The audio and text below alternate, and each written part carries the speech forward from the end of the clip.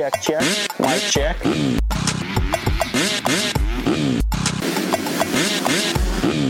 Fly racing.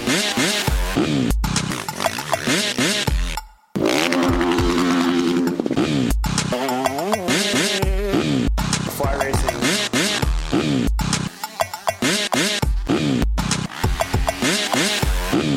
Fly racing.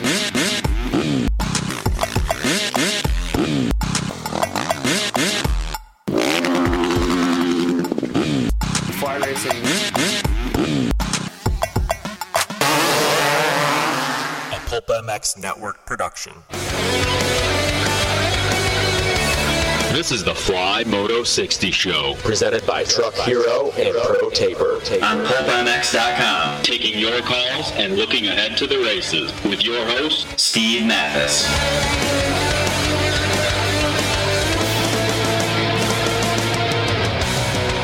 Yeah! Welcome, everybody! Fly Racing Moto 60 Show, Thursday, February 16th, noon Pacific. Thanks for listening, everybody. Appreciate it.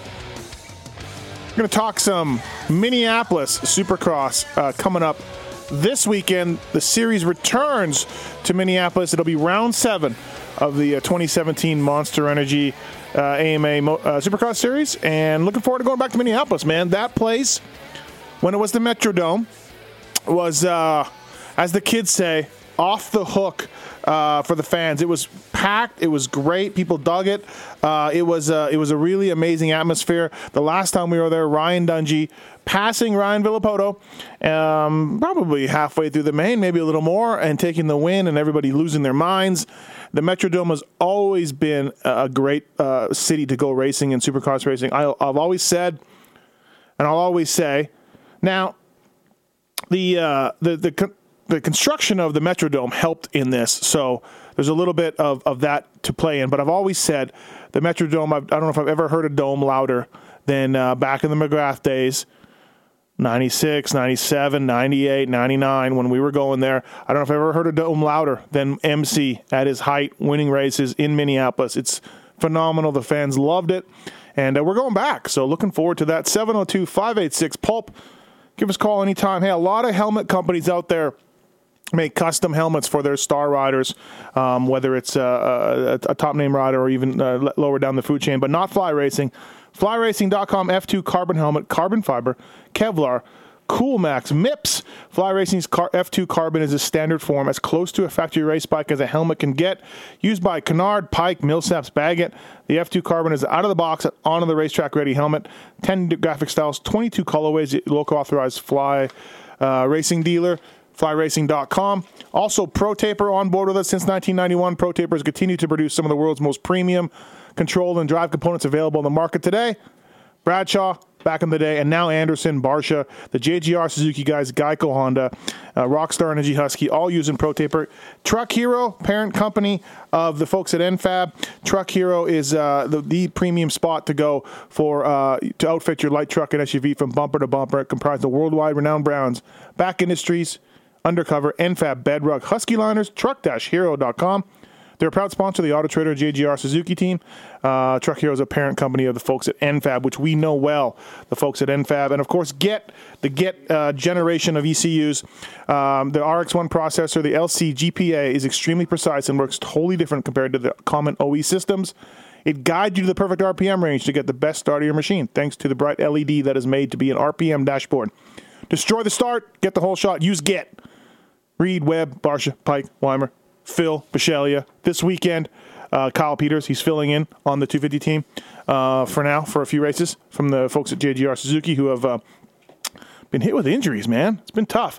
Justin Barsha coming back this weekend for the JGR Suzuki team, so that's a little bit of news. And of course, the 250 East Coast is kicking off. That's exciting. Jason Thomas and Paul Parabinos will be on to talk about that. Again, I'm Steve Matthes. With me over in the corner there, he's taking phone calls right now. He's a self-admitted Ryan Dungey fan, and we're wondering if he's getting worried or not. He's tits legendary. Hello. Are you worried about Ryan Dungey? Hold on. You realize I was in the middle of a call, right? It doesn't matter. It doesn't matter. Okay. No. What did I say? 3 weeks in a row, right? Yeah. Still gained a point on the championship. Yeah, he did. It's amazing. Yep. Simply amazing. Not a great weekend for him, though. Only the fourth time in whatever that he's been off the podium, 50 to 31 races or something, 36 races. Yeah. Definitely had some luck go his way last weekend. Putting it lightly. Yeah. Yeah. So not worried, though. Stand to the points lead. So that's all. That's all. That's where you're gonna sit back. You're gonna light a smoke, sit back, and go. What else do you do? I mean, the points lead continues to grow slowly but surely. What must life be like for a Dungey fan over there? Just gotta be. Even though when the crap is hitting the fan, life is still going your way. If you really think, let me get our guest on. We'll talk about that in a second. Jason Thomas from Fly Racing. What's up, JT? Just listening to Tits there, take himself a hole. When you're a Dungey fan, it has got to be the complete opposite of being a James Stewart fan, right? Like, well, it depends on the timing. Well, if you're a Stu fan, it's not going well. Nothing goes for you. Up and down performances.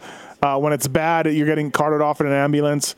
When you're a Ryan Dungey fan, though, even when you get fourth, you put a point on everybody else in the championship series. It's just it's fantastic. But I mean, it's all timing though, because if you were a Stewart fan, 8 or 10 years ago, you couldn't do wrong. Like, he won everything. He went perfect. He had a perfect season outdoors. He was the only person that could beat Carmichael straight up. I mean, there was a lot of highlights in that fan for Reigning Yellow. He had a lot of good days. It's not so good now, but he had a lot of good days. Well, Tits did say he would get worried if Dungey lost 3 weeks in a row to Tomac. Oh, he was so close to that third week, too. He was. Yeah, he was. Tomac was coming. He was coming. I don't know if Eli would have beat Marvin, though. No, but he would have at least lost to him again. So he would have he would have gained 3 points on Dunge, though. Something like that, yeah. Tomac probably gets second. Give or take, yeah.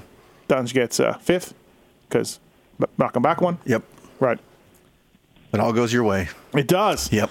It does. It does go Ryan Dungey's way right now. JT, this week in Minneapolis, I was talking before we got you on. It's good for the folks in Minnesota to get this race back. Of course, they had no dome for a couple of years while they rebuilt the stadium, so that was the reason why the series wasn't going there. But generally speaking, a super loud dome, a super enthusiastic crowd. Normally, a sellout or close to it. I look forward to that being the case again this year. I bet you those fans are going to lose their minds. Yeah, I think it's going to be. Packed. There's no other way to rekindle interest in Supercross than to take it away for a few years. Yeah. I think Houston's going to go through that, and it happens every so often. It's unfortunate with the stadium there, because this was one of the most well attended of the year. So yeah, it's nice to have a new dome, and I think we will all enjoy basically the benefits of having a new stadium, and I'm sure the fans will appreciate that too. You were racing back then, but I always contend that the Metrodome, there was no louder stadium on the series than the Metrodome in the McGrath era. It was nuts. 65,000 people freaking out over Jeremy McGrath. Yeah, I would say there's some that you could put up against it. The really good races at Atlanta, those are some really loud crowds too. But sure, yeah. Anytime you get the number up to 60 or 70,000 and you get some real excitement going, you're gonna run into the loudest we've ever seen anyway. Well, part of the reason why was the dome structure, the Metrodome structure. It's been tested, for football games and baseball games when the Twins and Vikings played there. The way it was constructed and everything else helped the sound, and so that was a little bit of the advantage. But man, when McGrath was winning, it was nuts. And his big year, like 95, 96, those were right before I started. Yep. 97 wasn't, his best year ever. I don't even remember if I was there in 97. 97, he's on a Suzuki. He was like... I just don't know if I was there. He was like second until the end, then he went down late. That's right. But no, I'm excited to go back there. It's cold and it's winter in Minnesota, and I get all that, but I enjoy downtown Minneapolis. I like that race. I like that city. I had a great time the last time we went in 2013. So I'm excited to go back. Yeah, should be great. Track map this weekend. Looking at the track map, it's another start that goes across the lane, so almost like two turns, like what we saw this past weekend. Just like last week. Yep. Yeah, just like last week.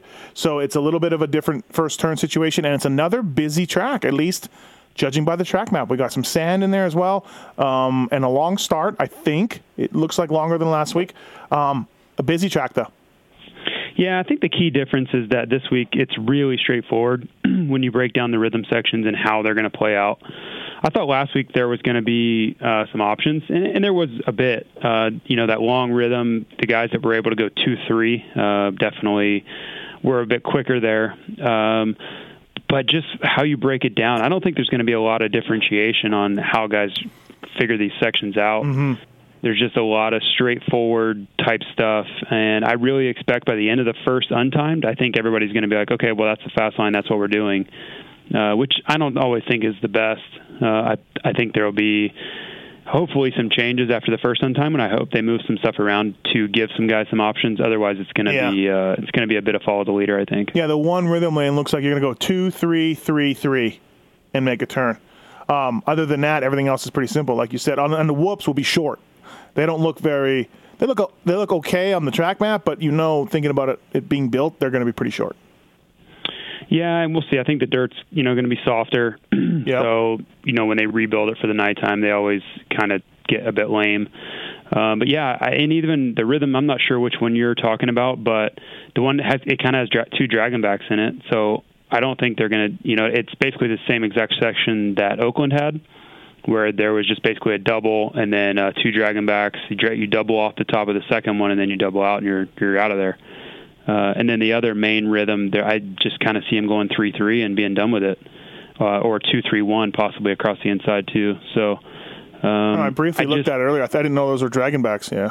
Okay. Yeah, and I study these things a lot because I do an article on the track maps, and yeah, it's a dragon back. And we'll see how difficult they are, but it's exactly the same section we saw in Oakland. Same jump, same number of jumps, same layout, same everything. So they'll be much easier than Oakland. Obviously, they'll hold together where Oakland just turned into a mess. But yeah, a lot of the same. They kind of took some sections from previous rounds. There's some very similar sections from last weekend in Arlington, and then there's some similar stuff from Oakland. The start where you basically make 2 90s and you cut across the lane. It's what we saw in Dallas, and we're going to see this weekend. Looking at the gate, I'm like, you know what guys are going to do? They're going to go around. They're going to go on the outside of the box. 1, 2, 3 outside the box, and they're going to, try to make one turn out of it. You know what I mean? Like cut the inside and just drift out wide. And in the second turn, quote unquote, of the first turn, they'll be wide in that one, and they'll use that to do it. But you know what? It didn't turn out that way. It really didn't. It turned out to be guys on the inside, not as far as extreme as like Chad was and those guys on the inside, but the middle of the gate to the left of the box is where the guys started from, and you made a normal traditional 90 on the inside before creeping across, trying to stay, as tight as you can. And that's how it went. And I really thought the dudes would sweep in from the outside and get them. What are your thoughts on that? Were you surprised by that? And do you think that more guys should think like that, or it just doesn't work in reality? And theoretically, it's a smart strategy, but in reality, it didn't work. Yeah, there was two different trains of thought with that. There were the guys in the middle to the outside, which I thought Justin Bogle and Cooper Webb both did really good jobs in the main event of sweeping around there from, the middle to outside, especially Bogle. I mean, he was credited with the whole shot. And you really had to commit. Mm-hmm. And Jimmy Albertson, that's how he got into the main event. Both he and Weimer, well, Jimmy especially was on the very outside in the LCQ, and you had to get a good jump, and you had to commit, and you had to run it in very, very deep. Where everybody else was on the brakes, you still had to be either at least free rolling or on the gas. And there was that approach, and then there were the guys on the very, very inside that would go down, they would brake early and make a hard left and go hang tight all the way through. It seemed like the guys kind of in the middle where they tried to go down there and it didn't really commit either way. Like they didn't either brake early and make a hard turn or they let off. Those are the guys that ended up in the back. Yeah. The inside guys made it work more times than not. Guys making a hard left. And it was a much safer approach. Right. I felt like you were going to come out no worse than 10th if you went on the very inside. And just kind of, if you were anywhere near the front, you could kind of weasel around that inside.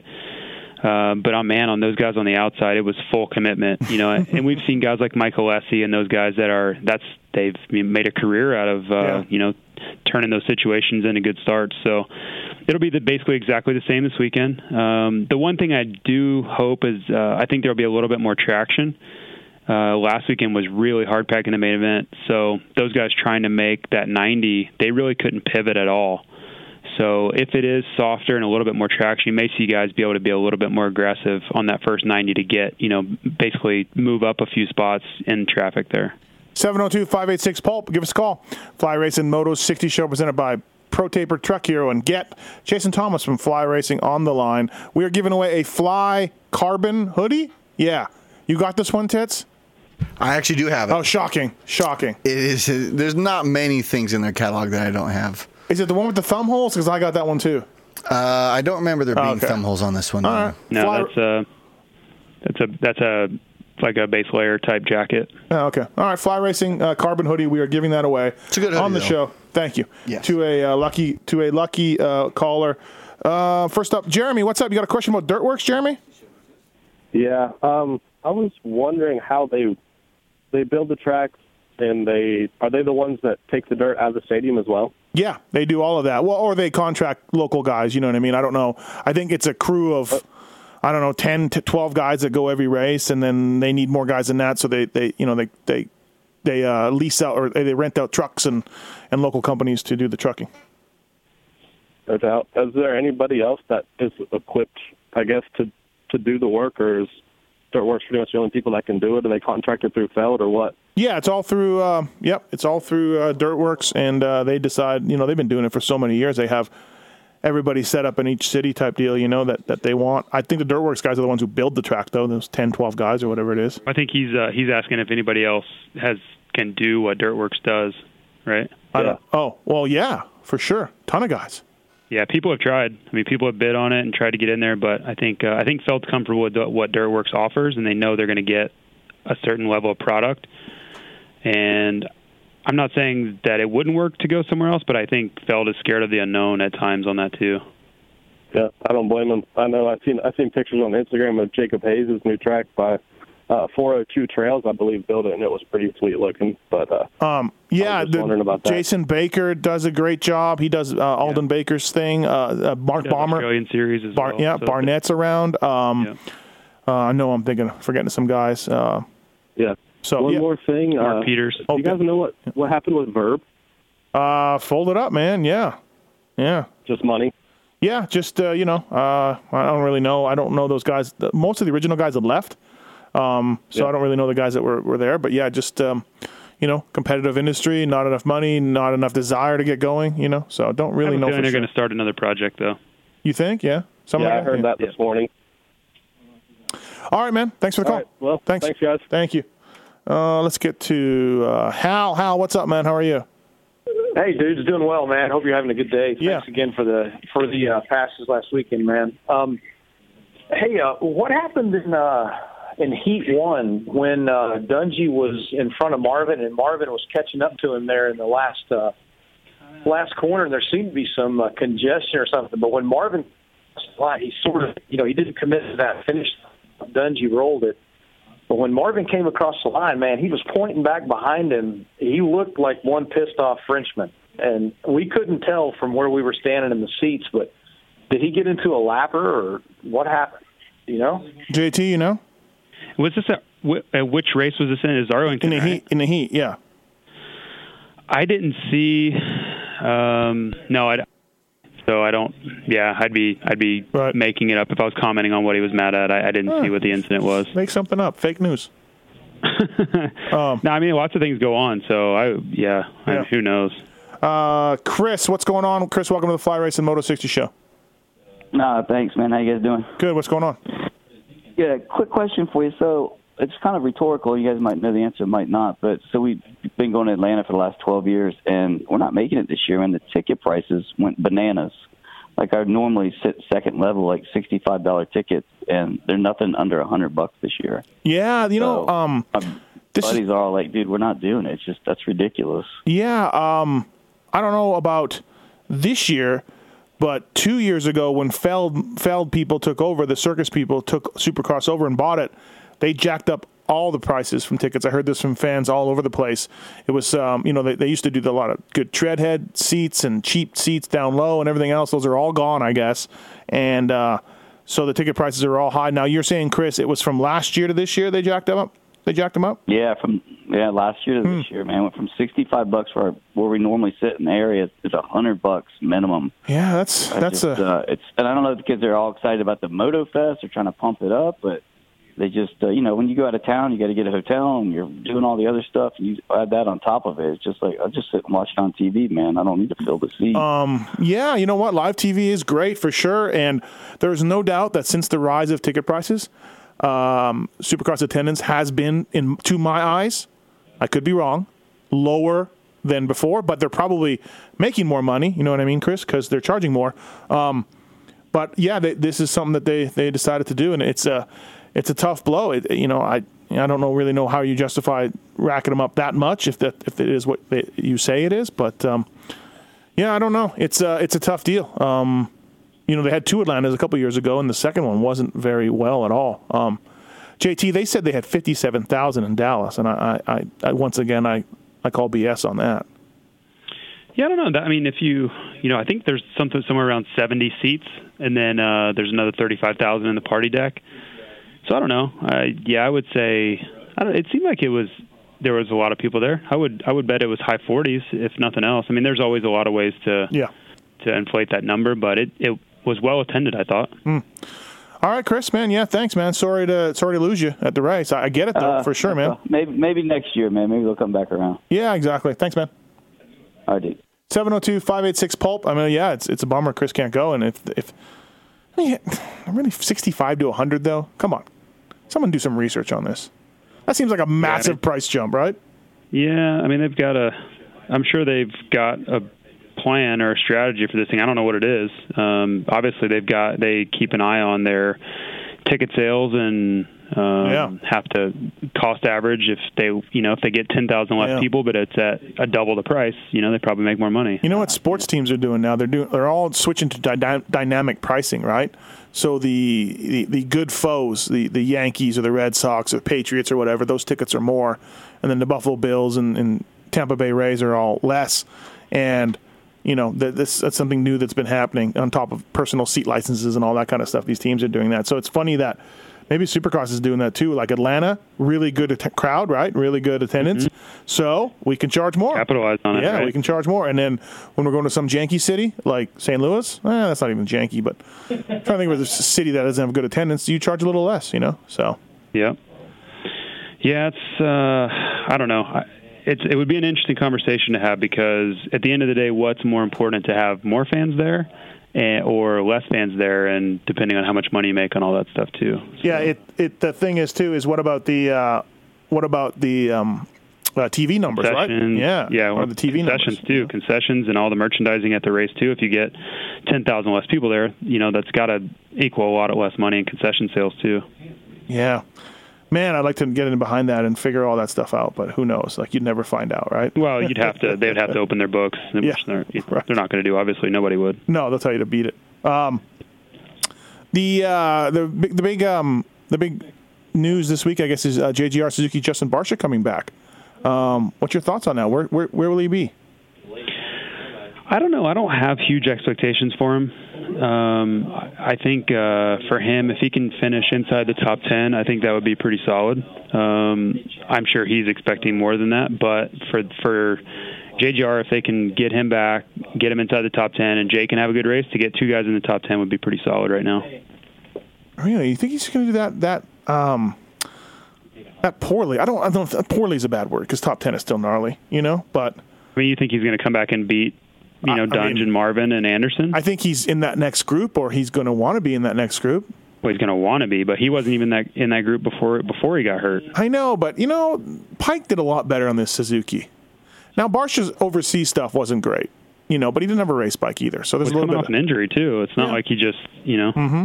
I don't know. I think coming into a series off of zero momentum is tough. Yeah. I don't think that's easy. So I think he's coming in on a bike he's never raced in Supercross. He's going to have to sort that out. Just like when he went to Europe, we remember those conversations, how he was struggling with the setup. I don't know. I just think having realistic expectations will be really important for them to not get discouraged. Eli Tomac is 29 points down. This is round 7. We're almost halfway through 17 races. Is it over for him? He's got to jump 3 guys. It's not over. It's not over. You just got to win some races. I mean, we're not even halfway yet. Okay. I don't think it's over for any of these guys, other than, maybe Anderson. That's a lot of points with missing a whole round. Anderson is 30. He's 44 down.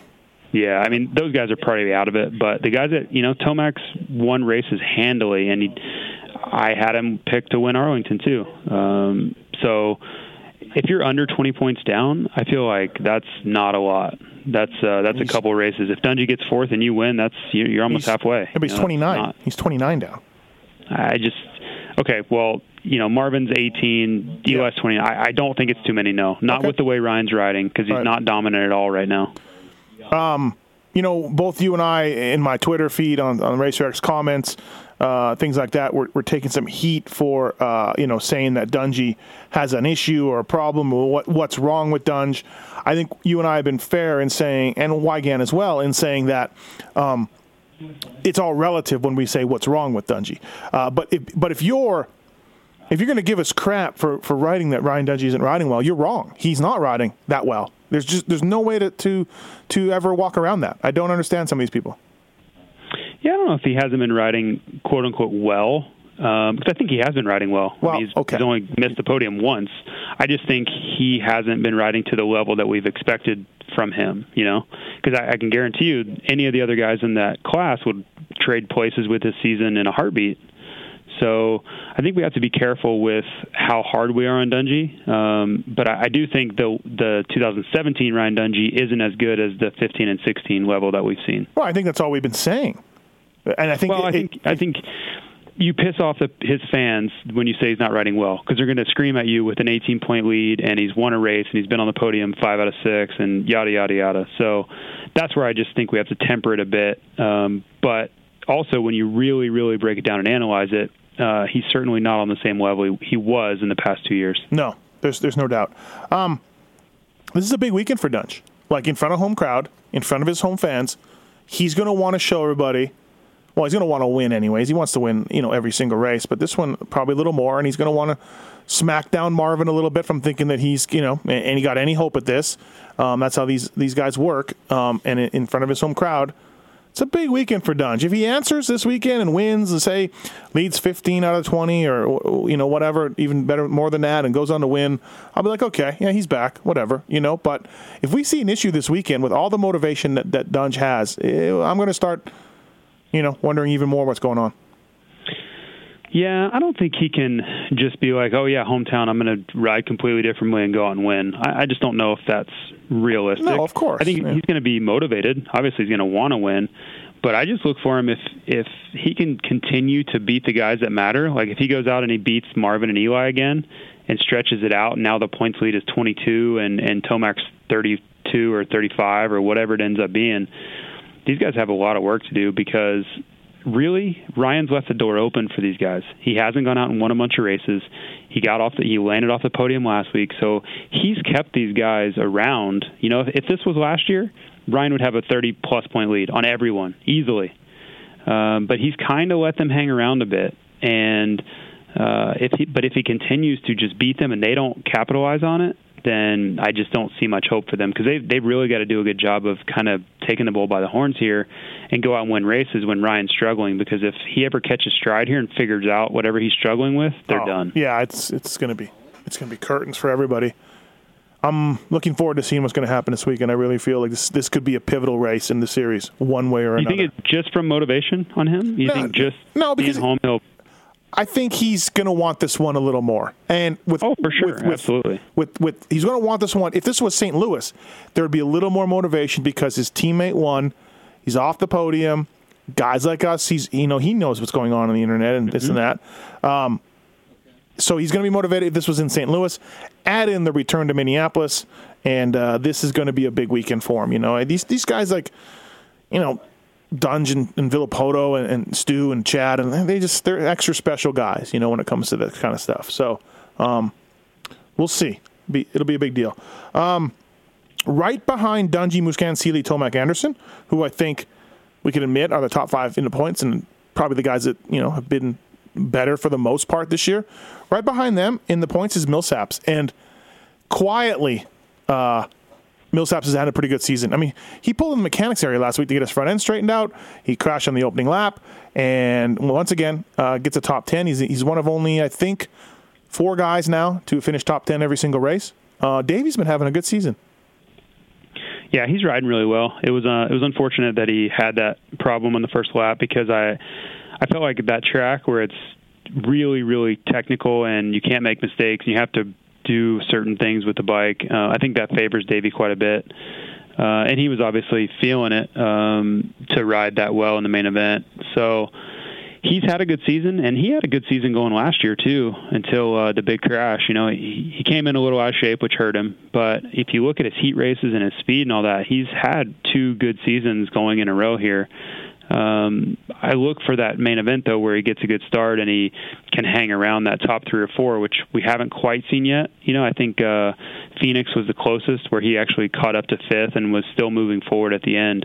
But one of these weekends, it's all going to click, and I don't know what that means. I don't know if it means a win or a podium or a 4th or a 5th, but I think we're going to see one of these weekends come together for him. I don't know about a win, but for sure a podium. I can see Davey making a podium easily. Yeah, and I'm not claiming that. I'm just saying something is going to happen where everything kind of works for him, and you know, sky's the limit on where that ends up. You know, because it's all situational. You know, if Eli and Ryan are 1-2 and Davey's 3, then that obviously decreases his chances. But if you know, Freezy gets out front and Davey gets him early, and Davey can get a gap, then that kind of changes the game a bit. So. We'll just have to see, and nobody's going to know that until it's going down. But the way he's riding, it certainly opens the door for him to do better. Right behind a lot of the big names. If you look at average qualifying through the first 6 rounds, fourth overall in qualifying is Blake Baggett, qualifying position. Yep, he's been fast. His team, Davey's teammate. Yeah. Yeah, one of these weekends, same as kind of Davey, where the riding is going to catch up to the results, because especially for Blake, that those two haven't really correlated at all. Blake's been near the top of the board, you know, the whole session, and every time he gets knocked down, he comes right back up on the next lap. So, you know, Arlington for Blake was about as bad as it gets without an injury. Yeah. He hit the deck multiple times and should have crashed on the big triple another time.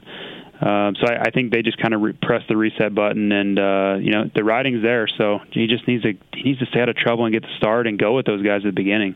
Yeah, I think both Millsaps and Baggett have been faster than the amount of press they've gotten or the amount of buzz they've gotten. That's all. Yeah, I think just the lack of final main event results have held them back, because the riding, which, you know, let's face it, most of the fans don't get to see that all day. You know, when we're in the press box, we're watching practice, and those guys are just amazing all day long. Most of the fans out there don't see anything until, you know, the main event results are what stick with them. So that's what they're lacking, and that, you know, once they finally start nailing those down, I think the rest of the world will catch up. Guy named Dwight called, said Dungey has been sick for a few weeks, and he called me a dummy. Tits, is that okay? That's correct. Okay, all right, just checking. Well, actually, Michael Antonovich from Transworld asked somebody at KTM if Dunge was sick, and they were told no. So I did not do it myself, but that's what Antonovich told me anyway. So let's get to Matt. He's got a question to JT about gear bags, the thrilling talk of gear bags. Go ahead, Matt. What's up? Hello, gentlemen. Hello, Matt. Hey, Matt. JT, I need you to sell me on a gear bag. All my stuff got stolen over the summer, and I'm looking to get a new gear bag and goggle bag. I've been looking at a bunch of them, but here's my chance to start over fresh. So what do you got for me? Well, I use our Roller Grande, which is our biggest option. Retails $125, and it's the one I've used to take all my samples for the last few years. So, you know, wheels, handle, basically can carry everything from boots, helmet, and everything you could possibly wear. But that's what I would recommend for most people, and it's going to kind of do it all for you. I mean, Matt, it's a gear bag. It's got wheels and a handle, and it holds everything. I mean, what do you want, Matt? Well, something that can hold everything. That's the helmet, Grande, like you just said. Yeah, so, Grande roller bag. Yeah. I would either do that, or I would do, you know, we do a fly racing OGO 9800, which everyone's seen the OGO version. 9800 doesn't hold everything. 9800 doesn't hold everything. Yeah, it does. I used it to go overseas every race of my overseas career. No, it's tight. It's too tight. Things get jacked up in there. You guys are a bunch of when you say it doesn't hold old ladies bickering. Well, I'm just saying, Matt, get the Grande roller back from Fly. Well, they're both Fly. That's what I'm trying to tell you. As far as goggle bags, I've seen all of them. I've looked at all of them, but really, how many does the Fly hold? Obviously, I can smash like 6 of them into a bag, but yeah, I would comfortably, say how many do they hold? With roll-offs and lenses, tear-offs and lenses in there, I feel comfortable with 4. I mean, you could put 5 in there, but it all depends on what else you want to put in there too. Yeah.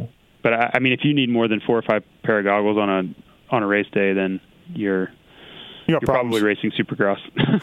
Or you got a massive mutter. One of the two. Well, I live in the Northwest. Well, that's all we ride in. Okay. All right, Matt. Anything else? Did JT need to sell you anything? Anything else? No. That's pretty much it. All right, buddy. Thanks for calling. Sweet. All right. Thanks. Bye. Thank you. Let's get a few more questions before Paul Parabinos comes up. Sam on 2. What's up, Sam? How are you? How's it going, Steve? Just wanted to ask if Prater ever got back to you about the Atlanta and Arena Cross. Because I think it's ridiculous how. Yeah. I agree with you how they're not going to let them race both. Prater said it was he was fine with it, whatever. He said there's actually a rule in the rule book about not being able to ride the track. What is it, JT? Like 36 hours before, but that's like for the full track, and this is just a few lanes of Arena Cross. And Sam, he said, the kicker, teams were concerned. Teams were concerned with this. That's ridiculous. It's totally ridiculous. It's absolutely ridiculous. Yeah, I agree. All right, thanks, man. All right, thanks. Thanks. Last question for Jason Thomas here. Jordan, what's going on? How are you? Hey, how's it going, Steve? Good. What's going on? What's up, Jordan? I'm curious. I've been pretty impressed on the West Coast with people like Killian Alberson. Some of those guys that have just kind of come in under the radar. I'm curious if there's going to be any on the East Coast as well that kind of surprise us. We were talking about this a little bit. Listen to our Fly Racing Racer X 250 East preview podcast that we talked about. But, JT, a couple of guys that come to mind that we talked about was Cameron McAdoo and then Anthony Rodriguez, who's riding like for MTF Yamaha. That's a couple of guys to me that could be main event under the radar dudes. JT, what do you got? Okay. Yeah, I would be impressed if Killian Alberson bought a treadmill for the next West Coast rounds. That would impress me. But on the East Coast guys, I think there's quite a few. I think there's a lot of guys that don't get talked about enough that are going to be relevant. Rensland, Gannon Audette, Jesse Wentland. Who else? I think Cunningham, Kyle Peters. There's a lot of guys that I'm sure you've heard of them, but they haven't been getting pumped up. They haven't been in videos on any websites or anything like that. So going into the East, we all know who to talk about. But I think if we're being honest with ourselves, we probably have more questions than answers with a lot of these guys because there's so much flux for most of them. They switch teams, they switch bikes. Who knows how good their bikes are? Who knows how much they've been riding? Because we haven't seen any of them ride. So. Yeah. I think this first round is telling for a lot of guys on where they are and what their equipment's like and all that kind of stuff, other than the top guys, which we know will be good. What do you guys think about is his name Eric Grondal? It looks like he's on a Factory Connection bike almost. Well, his father is a huge part of that team. They own Alias Racewear, so they're heavily involved. They were the Planet Fitness owners too. So I would have no doubt that as a part owner of that team and heavily involved in that team, that he has some next level equipment if they choose to go that route. Cool. I appreciate your guys' advice. Thanks for having me. Hey, Jordan, you want to win a Fly Racing carbon hoodie? Oh, of course. All right, awesome. Sweet. Good question. I like the under-the-radar question. So stay on hold. Tits will get your information. Thanks for listening. Awesome. Thanks, guys. Thank you. Thanks, Jordan, for calling in. He gets the Fly Racing Carbon hoodie. Under-the-radar guys, indeed, on the East Coast. It's like anything, JT. Like, Gannon Audette is solid, right? Like, he's always the main event guy and working through the pack, but then you don't know what... Like with guys like that, like what's his program? How much he's been riding? What team he's on? How's his bike? You know what I mean? Like you just exactly. I think we have a a lot of questions to be answered in the 250 East class going into this weekend. Yep, for sure. All right, buddy. Well, hey, thank you for selling that gear bag to Matt. I think that worked. Yep. That worked great. And thanks for coming on the show. All right. See you, man. See you. FlyRacing.com. Please check them out. Light hydrogen racewear. They continue to develop and improve the hydrogen racewear line through constant feedback from guys like Pike and Kennard, Millsap, Spaggett, those type of dudes. FlyRacing.com. The light hydrogen gear is the minimalist racewear designed for maximum stretch, maximum performance. ProTaper.com. Rockstar Husky team uses it. Geico Honda guys use it. JGR Suzuki new guys. ProTaper bars and sprockets. We thank those guys as well. Truck Hero. Truck-Hero.com. From the inside of your vehicle to the outside, Truck Hero has you covered. And our buddies at Get, they're brand new on the show. The technology that made Get Riders world champions is finally available in the market. The LCGPA, the new launch control system, developed by Get engineers together with the top teams around the world. Get now. All right, to talk a little bit of 250 East preview, touch on a few other things, is from ProTaper, bars and sprockets, ProTaper.com. Paul Parabinos. What's up, Paul? Hi, Steve. What's going on? Where do you have Justin Barcia coming back this weekend on the ProTaper-equipped JGR Suzuki? Like, JT didn't sound like he was that high on how he can do. What do you think? Yeah, I don't know. I would say if you're asking me to pinpoint a finish, I'll put him at in the 10, 11, 12 range. I think until we see where he's at. You're on JT's side a little bit. I feel like it could be higher. I don't know. I mean, it obviously could be higher. Yeah, of course. But he hasn't raced in a while. What we saw in Europe isn't always a good telltale, but it tells us something because that's the only data we have to go off of. If he can get his starts back, he can for sure be higher. But I don't know jumping in at the 7th round of the series. I think that's setting expectations a bit too high given the road he's had to travel in the last year or so. So I think 10, 11, 12 would be a great start. I don't think anybody would be upset with that. Okay, also looks like, I think I failed to mention this earlier, looks like Brayton's out for this weekend. He'll be back next weekend, but Brayton will be out this weekend, everybody. So keep an eye on that. And, of course, Kyle Peters will be riding the first 2 rounds for JGR Suzuki team. And then Matt Bisceglia hopefully will be healed up and ready to jump in by then. Paul, something that we were texting back and forth with yesterday. So next weekend in Atlanta, there's the Moto Fest. There's the Amsoil Arena Cross on Friday, Monster Energy Supercross on Saturday, amateur racing on Sunday, and RCU at some point, maybe on Monday or something. It's a whole Moto Fest weekend the folks at Feld Entertainment have done, and I like it. It's a cool idea. This should be interesting to see. I'm sure I'll be down there on Friday night watching the Arena Cross and everything. But for some reason, somebody has decided, and I talked to Dave Prater at Feld a little bit, and he said it was a little bit of combination of a few different things. But somebody decided that if you ride the Arena Cross on Friday, you can't ride the Supercross on Saturday. Now, the Arena Cross will be 2 lanes of the Supercross track and, maybe a little bit of modification to the jumps, but kind of the same track. And somebody's decided that they think the Arena Cross guys will have too much of an advantage, this and that. I say, Paul, way to kill any entertainment or any interest that anybody would have from watching the top Arena Cross riders jump into Supercross. It is mind-blowing that they did this. It's a stupid idea. It's a stupid rule. I just can't believe they won't let the Arena Cross guys race Supercross.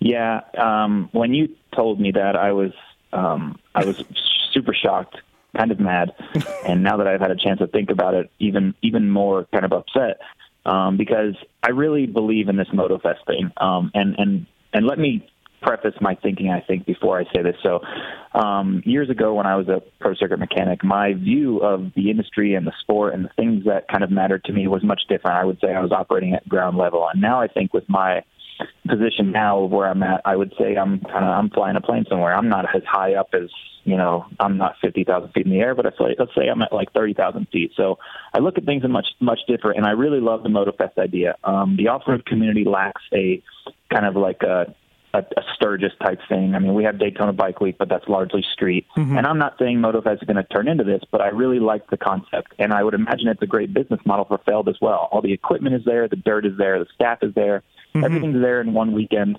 So they're cutting down costs between running the Arena Cross Series, running the Supercross Series.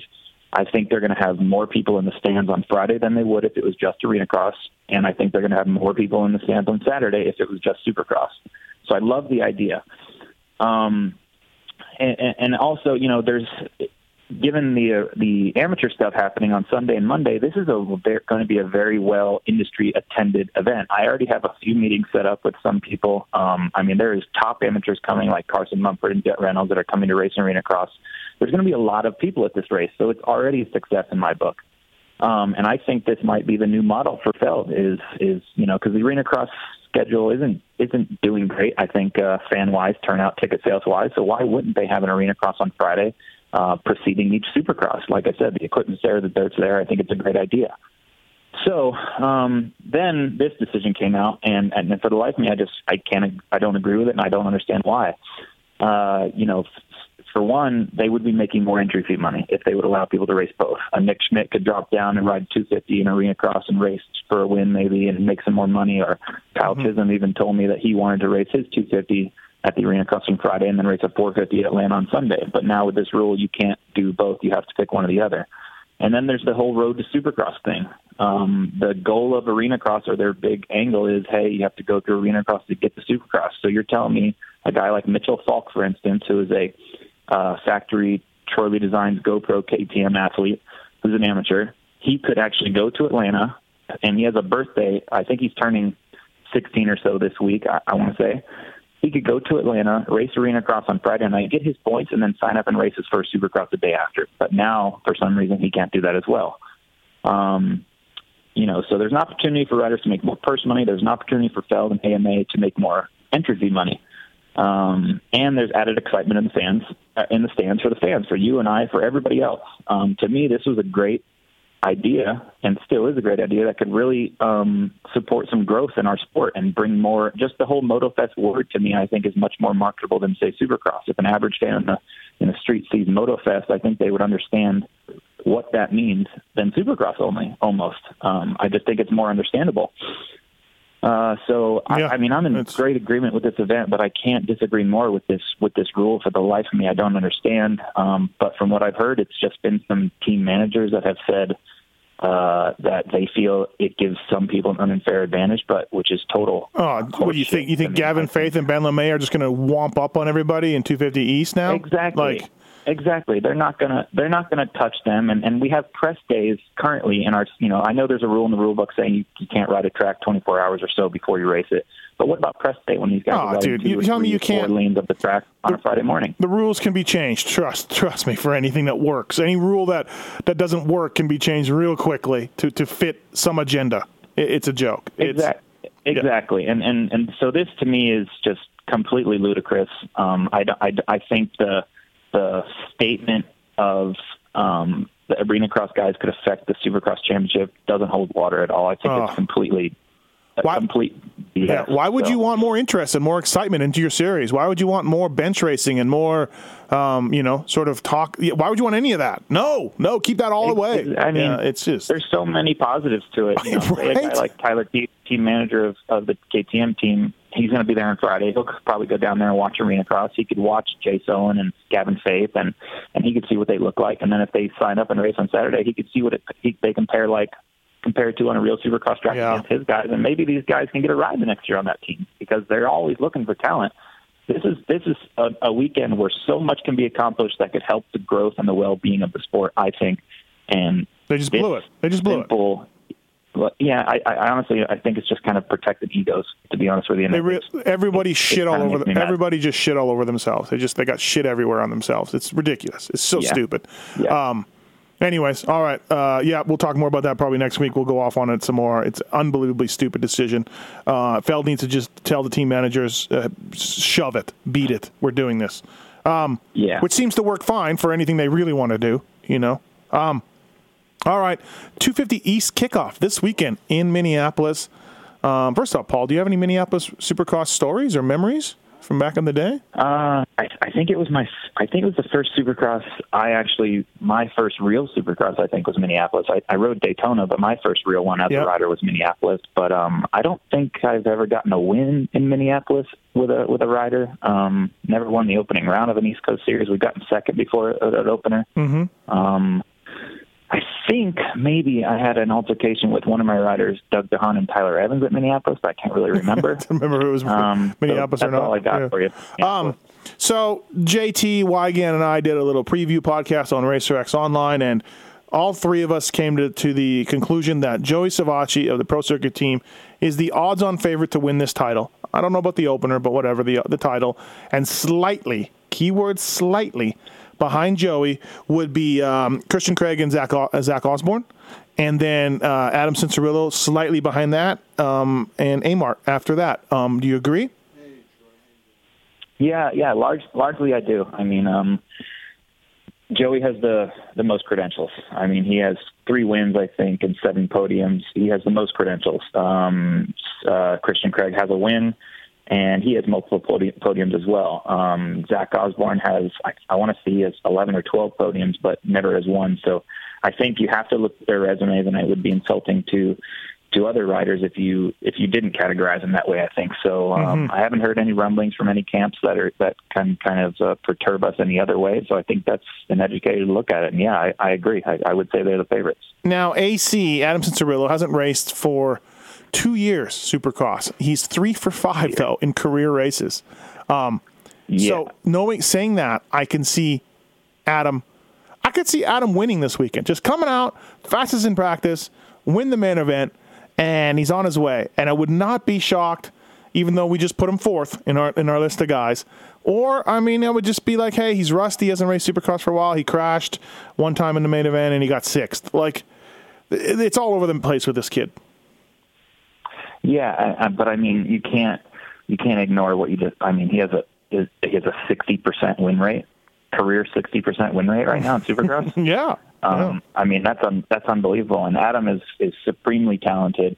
I do think he'll be extremely fast in practice. But I look for him to be for us, but it wouldn't surprise me if he wins the race either. So if he gets the whole shot, he could easily win the race. I'm not sure he'll win it if he doesn't get the whole shot. But I think the most important thing with Adam is just to get his feet wet at this first one, leave there with some good points, and gather some momentum from there. You're breaking up a bit. Move around. Move somewhere where you just were. Zach Osborne joined Alden Baker Factory this past year, riding with Dunge and Anderson and Marvin. And we haven't seen him yet in person, but on his Instagram and everything, he looks like he's real fit, Paul. He looks really skinny and really in shape. He's always been a hard worker. He's always been in shape, but I think more so this year. Yeah, I mean, you can tell he's been putting in the work, and that's cool to see. And Zach's a great dude, and he's got so much experience. I think he's got a great team, a great bike. The things that he's going to need to fix, though, are hopefully the things that Alden's helped him with is, I would say, early race intensity and consistency in his starts. Mm-hmm. I think the longer race is going to be really, really good for Zach Osborne and Alex Martin. But Cianciarulo and Savacci and Craig aren't going to be slow. I mean, they're going to be so fast, you're going to have to start near them or with them to beat them. So if Zach is deep, then he can't expect to win. So hopefully he's worked on those things, and I would imagine Alden riding with the Dunge and Anderson and Muskin riding with those guys, his initial race intensity is going to be impressive, and I think this is the year he's going to make the step. And but he still never got a win, so he's going to have to get that win out of the way quick if he wants to contend for a title. It's hard to see a guy winning his first race and then winning the title in the same year. It just is. It's hard to see that happening. It does happen. Will Hahn did it, but yeah, it's rare. It's very rare. RJ Hampshire and Jordan Smith, once teammates, now Jordan moved over to the TLD KTM team. They are in their 4th year of Supercross. This is a big year for both of these guys. Yeah, for sure. I think it's kind of shit or get off the pot a little bit. Otherwise, they might be downgraded to like a little lower level type team. But they're both very good riders. Neither one has gotten a win before. I think Jordan Smith has 1 podium. RJ's got a podium. Yeah, RJ's got a podium. Oh, he does? Yeah. Okay. So they both have a podium. So they're very similar. I think Jordan is a better starter. I think RJ's a little bit more consistent. Mm-hmm. So I think RJ needs to make a jump in speed and starting up front, and I think Jordan needs to eliminate some mistakes and bring some more consistency. But easily those guys should be top 5 podium guys. That's where their resumes and their experience and their bike and their team that's where they need to be. Otherwise, they're underperforming in my eyes. Sleepers in this class, Jesse Wentland, A-Rod, Cameron McAdoo, these types of guys. I'm not talking wins or podiums. I'm just saying sleeper guys. Yeah, and I even think Benny Bloss might be considered a sleeper to some because I think he might not be getting as much credit as I think. I think he's well within the top 10. I think he's more around a 5th, 6th. I think he's that next group. I think he can be a Jordan Smith or Jay Hampshire type guy. I think Wentland will be good, and Rodriguez will be good as well. They both have career best finishes. I think well inside the top 10. I want to say so. They have the equipment, the experience. They should be in there for sure. And Cameron McAdoo is kind of he's new to Supercross, so there's always that learning curve. So I don't know what to see out of him, but I think if he's in the main event and he's in the top 12, that's a really good first race. So, but if you look back at some guys, their first Supercross, I think Dean Wilson's first Supercross finish, he got 8th. Yeah. We'll see how he does. Let's get this phone calls. Troy Benjamin from Pulp MX. What's up, Troy? How's the Raccoons? Hey, what happened to all the Verb guys? What's that? I don't know. What happened to them? What happened to all the Verb guys? Oh, yeah, I don't know. They all got canned. Yeah, I don't know. Yeah. And Raccoons are good. There's a family upstairs, so we're fine. Okay, fantastic. Good to hear. What's up, buddy? Yeah. Hey, I'm doing a story for you on the number 17 and how if Savaji doesn't win this year, he's pretty much, I don't know. There's 7 titles since 2011 that has been won with the number 17. So, yeah. A little interesting fact there. And I haven't really been listening to your preview show or whatever because I've been fighting raccoons and whatnot. Right. But, have you mentioned Mitchell Harrison at all? We haven't mentioned him too much on the preview show. I forgot about him in my list of guys, but he's on a star bike. Paul, Mitchell Harrison he's got skills, but man, he struggles to hold it together. Yeah, he's been a chronic crasher in Supercross. So, but he was a rookie last year. He's hopefully going to turn that around. If he keeps crashing, that ain't good. So hopefully he can figure that all out. But he should be in the top 10. He has a year under his belt. He's on one of the best teams in the pits as far as activity class is concerned. So he needs to be in the top 10, I think. Yeah, Troy. Mitchell Harrison definitely is one that we'll see if he can turn it around. He's got all these kids got skills, though. To say Mitchell Harrison has skills is correct, but a lot of these guys, but their racecraft when they're around other guys is just not there. And Mitchell Harrison's one of those guys. Yeah, with this podium at the MXGP, though, I think that it showed a little bit of good news for the star people. Mm-hmm. Yeah, you're right. And Dylan Ferrandis too. We haven't mentioned Ferrandis. He should be interesting to see how he can do. Thanks, Troy. Yeah, no problem, boss. Thanks. It's Troy Benjamin, writes for PulpMX.com. People should check it out. It's a website. It's really good. It's got lots of stuff on it. Ferrandis has always been the best European-based rider, and he's in a lot of these off-season Supercrosses I've been to over the years, but he's also always been sketchy. Now, whether it was a 450 that made it sketchy for him, I guess we'll see shortly. Yeah, I don't know what to expect from him. We'll see. Don't know. I would imagine he'll be pretty decent in qualifying. Euro guys, that's their kind of forte. They've grown up in a racing environment where you're always kind of setting one good lap in practice for your qualifying position. That's how things are structured over there. So I imagine he'd qualify well, but we'll see what he has. I think he's going to get 8 up at the end of the race. Personally, I don't know. I don't know what's telling me that. Right. I just think I could see him starting well and running up front, but getting 8 up by the end. Pro Taper Zone, Paul Parabinos on the line with us. Paul, how was the Pro Taper show you had last weekend before Dallas with the dealers and the media and everything else? I watched some videos of it, and people seem to be digging it. How was the Pro Taper display and all that?